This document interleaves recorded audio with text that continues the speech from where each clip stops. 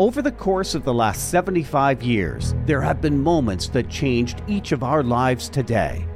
When Dr. Martin Luther King shared his dream. I have a dream.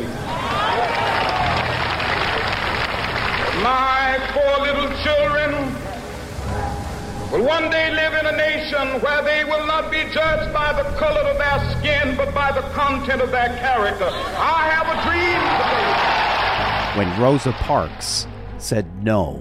He asked me if I was going to stand up. I told him, no, I'm not.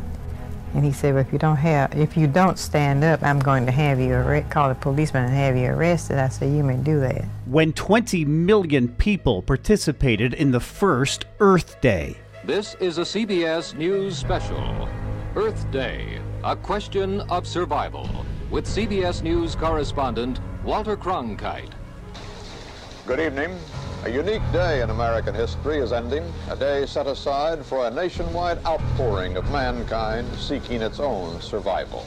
Earth Day, a day dedicated to enlisting all the citizens of a bountiful country in the common cause of saving life from the deadly byproducts of that bounty. When Steve Jobs introduced us to a new device, one you have today, one you're probably using right now. An iPod, a phone, and an internet communicator. An iPod, a phone. Are you getting it? These are not three separate devices. This is one device. Today, on Stories and Strategies, we sometimes describe these as moments in time, but really, they were the beginnings of course shifts in global society momentum. They were the greatest of PR campaigns. But which one is the best of them all?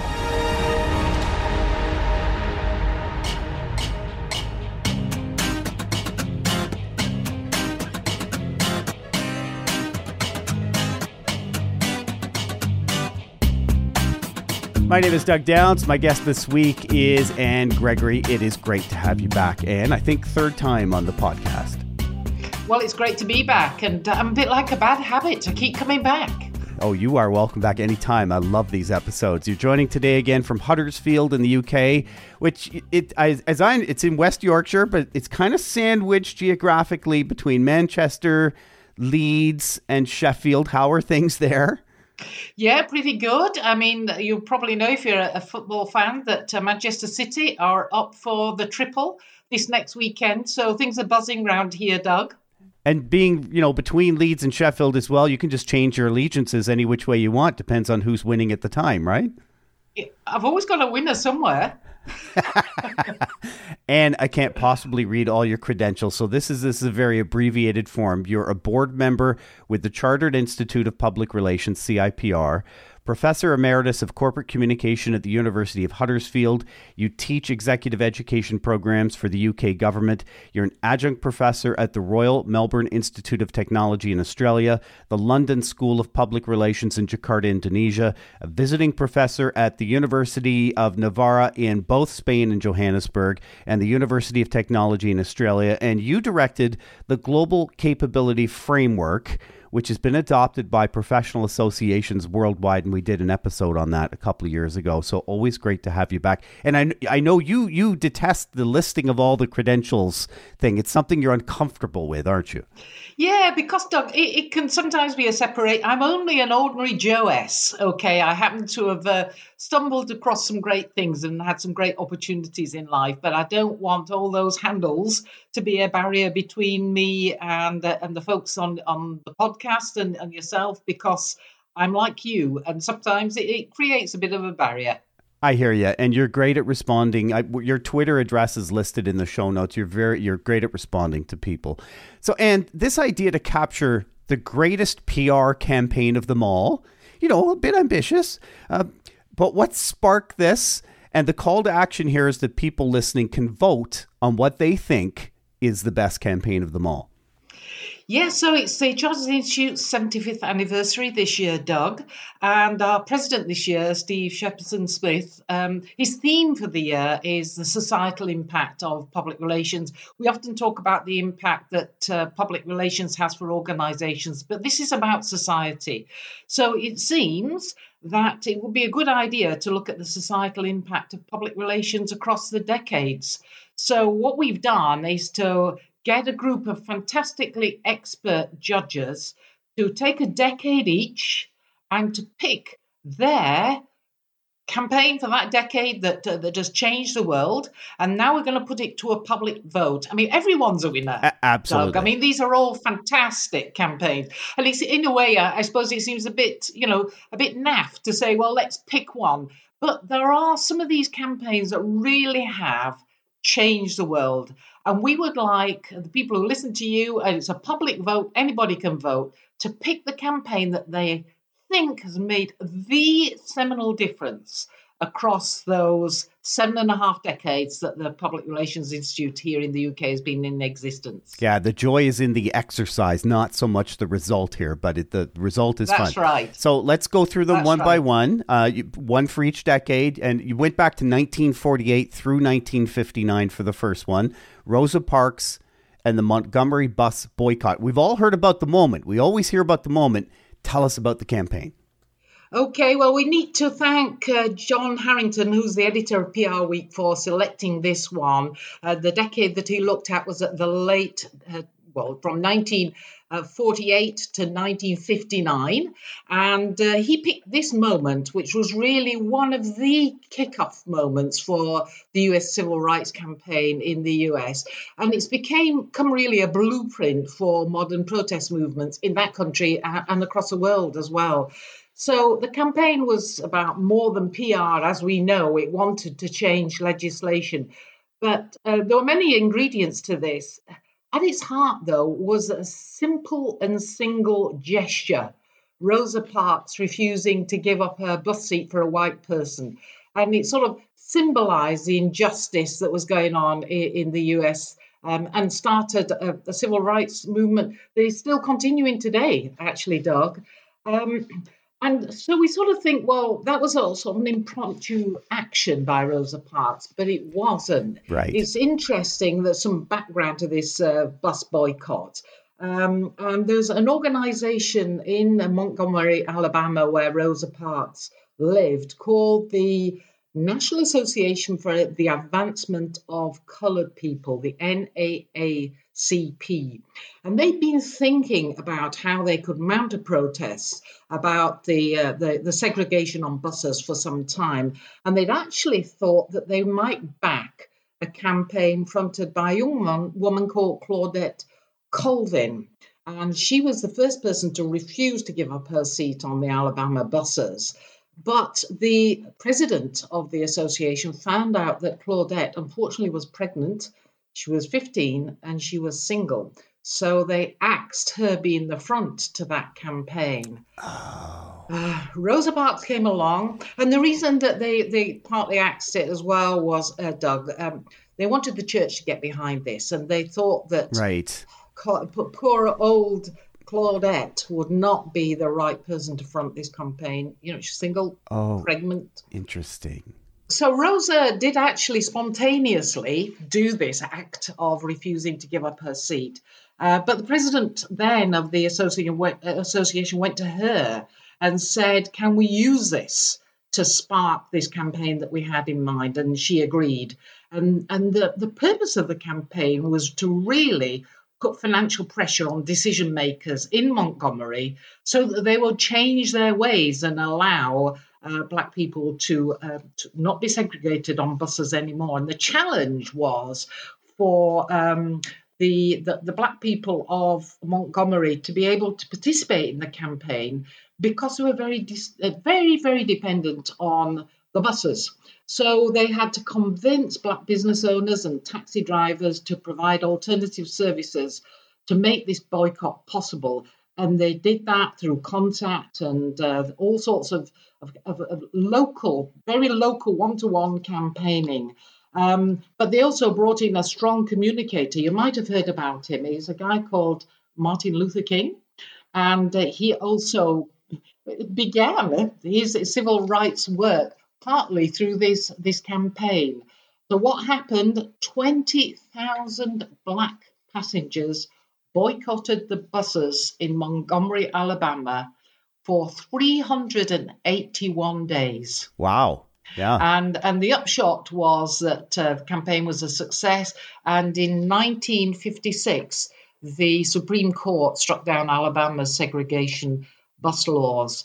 And this is really the power of a single act and a symbolic act, Doug. I think it's an amazing campaign. Really grateful to John for bringing this to our attention. And Dr. King is a big part of the second campaign in your program, the 1960s civil rights movement in the U.S. Yeah, so this is almost like a continuum here, because the next campaign was picked by Alex Aiken, who's the executive director of government communications here in the UK. What can we say about the campaign? I guess, the 1963 speech of I Have a Dream is one of those iconic speeches that everybody remembers, and one of the iconic speeches of the 20th century, really. And the 1960s were a time of change. The civil rights movement was making some progress. And really the activities in the 1960s generated some huge change. So there was a Civil Rights Movement Act, which was enacted in 1964, voting rights in 1965, fair housing in 1968. So this was a decade when the shift happened. And that was due really to the immense bravery of people like Martin Luther King and his colleagues, who left a legacy for future generations to follow. And it came after things like Rosa Parks and the Freedom Rides and the Birmingham campaigns. And I love what Martin Luther King said about public relations himself, to quote him. Public relations is a very necessary part of any protest of civil disobedience. And so, it was amazing, really. The focus was mainly on mass protest movements over that decade, galvanizing public response and support. And the psychology is so smart, Doug. And they knew that these mass peaceful campaigns would generate a violent reaction from the police. They just knew that. Mm-hmm. And therefore, they were then waiting for the response to that violence. And they picked locations and they picked events which were going to stimulate a lot of media interest and be able to generate opportunities for them to make their case.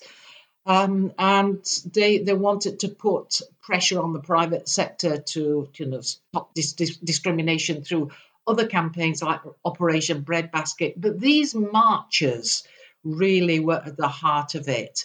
And they knew that if they indulged in any violence, it would stimulate opposition and make legislation really quite difficult. So these were rigidly disciplined campaigns, Doug. Even the placement of people, what they could take to the marches, was all strictly monitored. And these sort of marches in these iconic public places were the perfect setting, really, for speeches made by the likes of Martin Luther King to engage with these large crowds. And with the media being present, what an opportunity, and they took it fully. Those first two are absolutely brilliant and changed society that we know today. Absolutely, yeah. Campaign number 3 from the 70s, the 1970s Earth Day, the first Earth Day.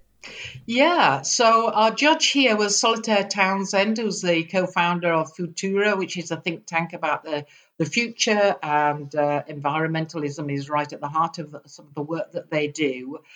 So the originator of the original and the first Earth Day was a guy called Gaylord Nelson, who was an American senator, and he delivered a series of lectures to raise public consciousness. He was very personally really affected by the Vietnam protests, but he knew that they had to do something different here. So rather than sort of campaigning in the vogue of the American protests against Vietnam, he wanted to distinguish Earth Day really as an educational opportunity, and he engaged very much with educational institutes. He wanted it to be non-partisan, non-radical, and he wanted to capture a really broad base of support. So again, really cute.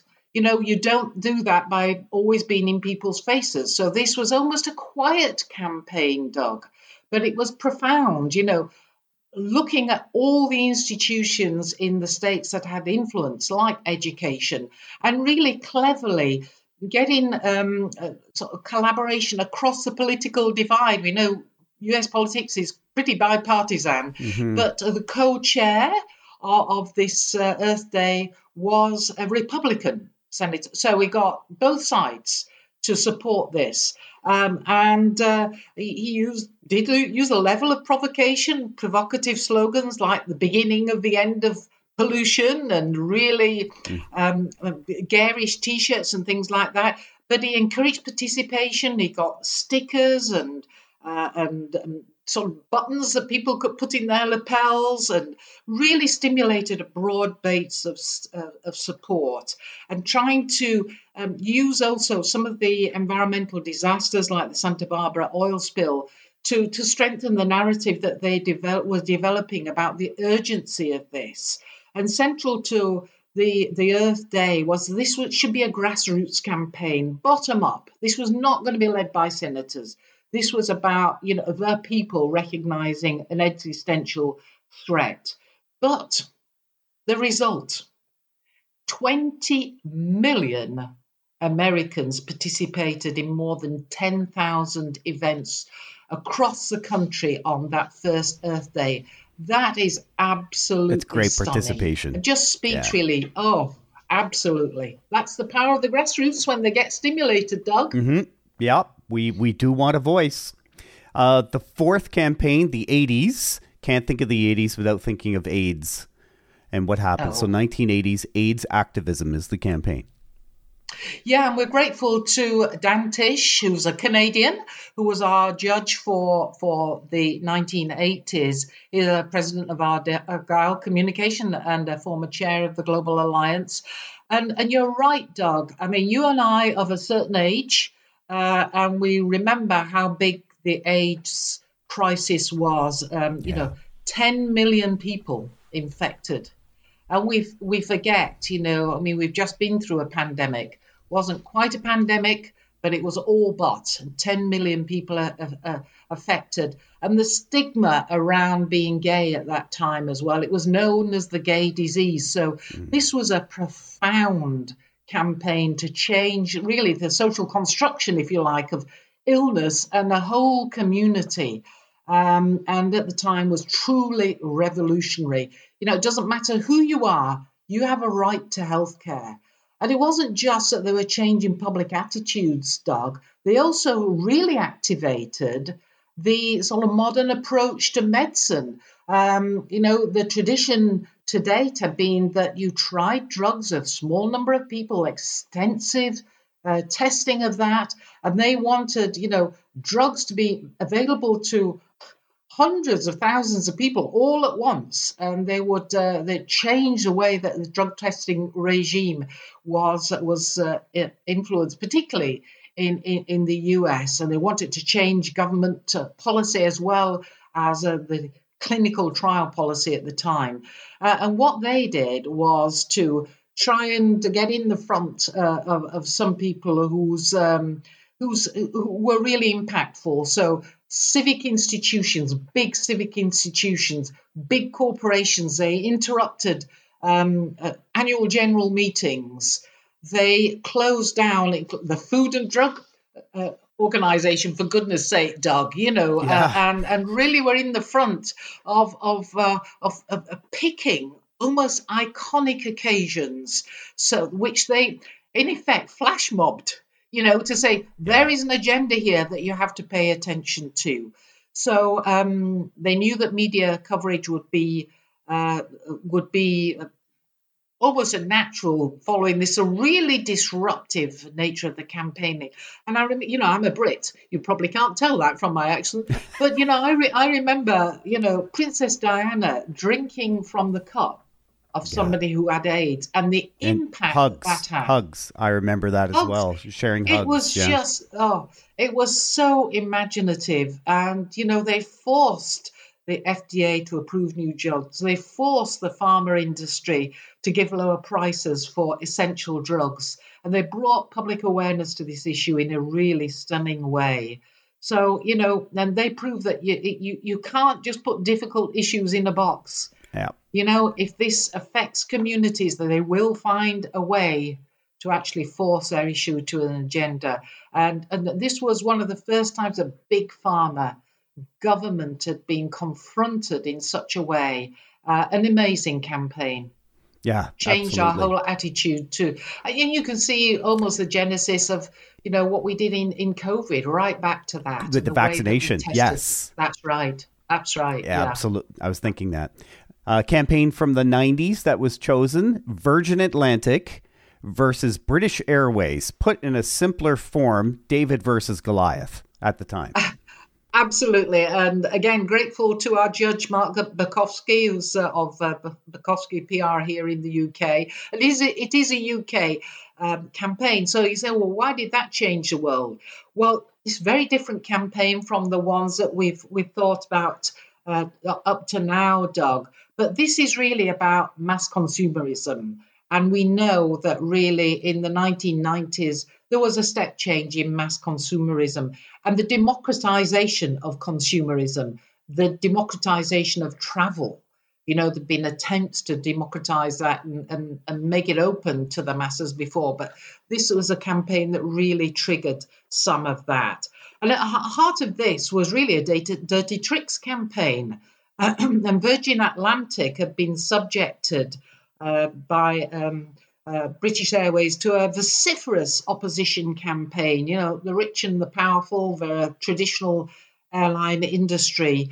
And what they found out when they went to court over suspected dirty tricks was that Virgin passengers had been poached because BA had actually hacked into the Virgin systems and got passenger names. They'd actually been approaching Virgin staff to try and suborn them, And wow. It was really a historic lawsuit. And they've been sabotaging bookings by saying, there are all sorts of technical difficulties. You better come to BA and be safe. Virgin are not reliable. Anyway, Branson won a huge amount of money from BA for this campaign. And the brilliant thing was he didn't keep it. He gave it to his staff as a Christmas bonus. Amen. All of it went to his staff as a Christmas bonus. Great. Yeah. As a result of the work of Branson and the likes of British Airways, we opened up travel to the world for the ordinary man and woman. Now, you might say, and therein lies the problem. That's why we face the environmental problems that we do. But these campaigns are of their age. And this was a consumer campaign of all consumer campaigns. And that's why Mark has chosen it, and we can't just go for all the worthy stuff. We have to say that was something that changed the world. Whether it changed it for good and bad is your opinion, but it did change the world. And another one's the campaign from the 2000s and the launch of the iPhone and Steve Jobs. And I mean, if we're all being truthful, most of us are on, if not an iPhone right now, as we're listening to this podcast, we're on an Android phone, right? We're on some kind of mobile device for the most part. Huge campaign. Absolutely. And we've got Prita Kamal-Ghani to thank for this. Prita is actually based in Indonesia. And she's the founder and chief executive of LSPR Communication and the Business Institute. And she picked this one because it's another consumer product, but it really has changed society. Our very relationship with technology was changed through this, wasn't it, Doug? And portable technology is now an integral part of the way that we live our lives. And it had a significant cultural impact, not just on technology, but right down to the roots of the way that we look at ourselves in the world now and how we view the world. It's through one of these devices. So it was a triumph for Apple, marked the turning point really in the mobile phone industry. I don't know if you remember a phone called Nokia. Nokia, yes. Nokia, yeah. Been absolutely dominant right up to the mid-2000s. And Forbes it was who said, who could ever challenge Nokia's 1 billion customers? And along came Steve Jobs. And how that spread out, so from the podcast industry perspective, podcasts, which are now booming here in 2023, that may not have happened if not for the mobile phones. It's a direct result of us being more mobile. Yeah. And the sort of intuitive nature of the technology, the touch screen, and the tactics that they use to launch the iPhone as well, Doug, sort of like a teaser campaign. Yeah. But also Steve Jobs himself, you remember the Man in Black, wasn't he? Against a black background, showing this little phone. Well, why is that so special? And then, bang, it arrived. Yeah. And literally within a few years, it had taken over the world. So the 2010s, and now we're sort of moving into the era where we haven't had enough distance in time to have a full appreciation of how this has shifted the world, but it certainly did. From the 2010s, the Paris Accord on climate change. Yes, so Winnie Diath from WWF International has picked this one for us, and it really was a landmark agreement. So we've talked about Earth Day, and there's been sort of momentum building, Doug, about activity on climate change. And there was sort of there's still the skeptics about, but there was basically public opinion had shifted towards recognizing that we got a real problem here. The challenge was you got to get the politicians to move, because there's a lot of national and vested interest, from big industry as well, which has national connections to move on this. And we know some of the dirty tricks that was got up to by some of the oil industry giants to try and diss the information that was coming out on climate change. So COP21 2015 was the seminal moment about political agreement on climate change. The talk had to stop and the political action had to start. So there was a whole sort of year's campaign before COP21 occurred, where they've got Earth Hour in March, Earth Day in April. There was a Climate Action Network coordinating 18,000 non-governmental organizations, prompting dozens of events across the world. And just before COP, a huge global climate march took place on November the 29th across the world to protest and to make the politicians listen to the fact that the population of the world knew there was a problem here. And if you remember, back in 2015, just before COP21, the Bataclan massacre had happened in Paris. So the mass march in Paris had been cancelled.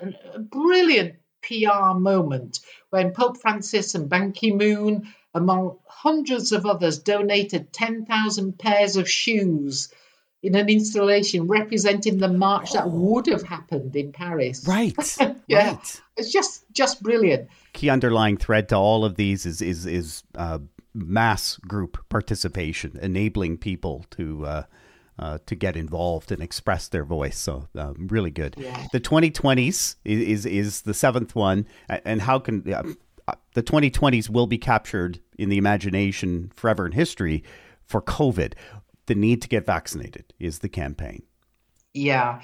So Chris Hobson, who's the Chief Strategy Officer for our National Health Service England, chose this one.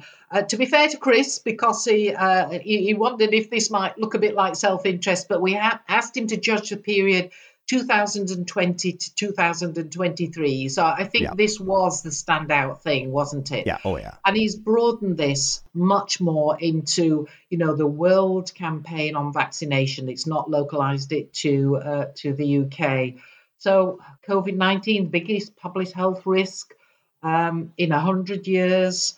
Successful vaccination campaigns had to be delivered at speed.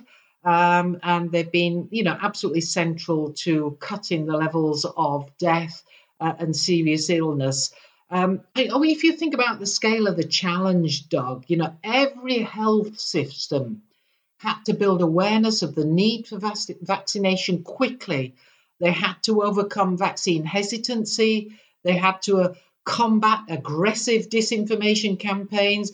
They had to support their populations to come forward at the right time, in the right order, depending on your age and your vulnerabilities.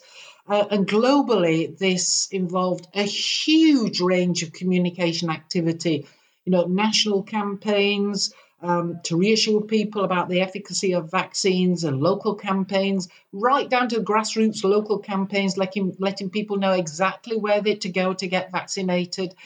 And underpinning this really has been this amazing partnership between the pharmaceutical industry to develop the drugs, national health system, there's their staff, millions of volunteers worldwide, non-governmental organizations like the World Health Organization, national governments.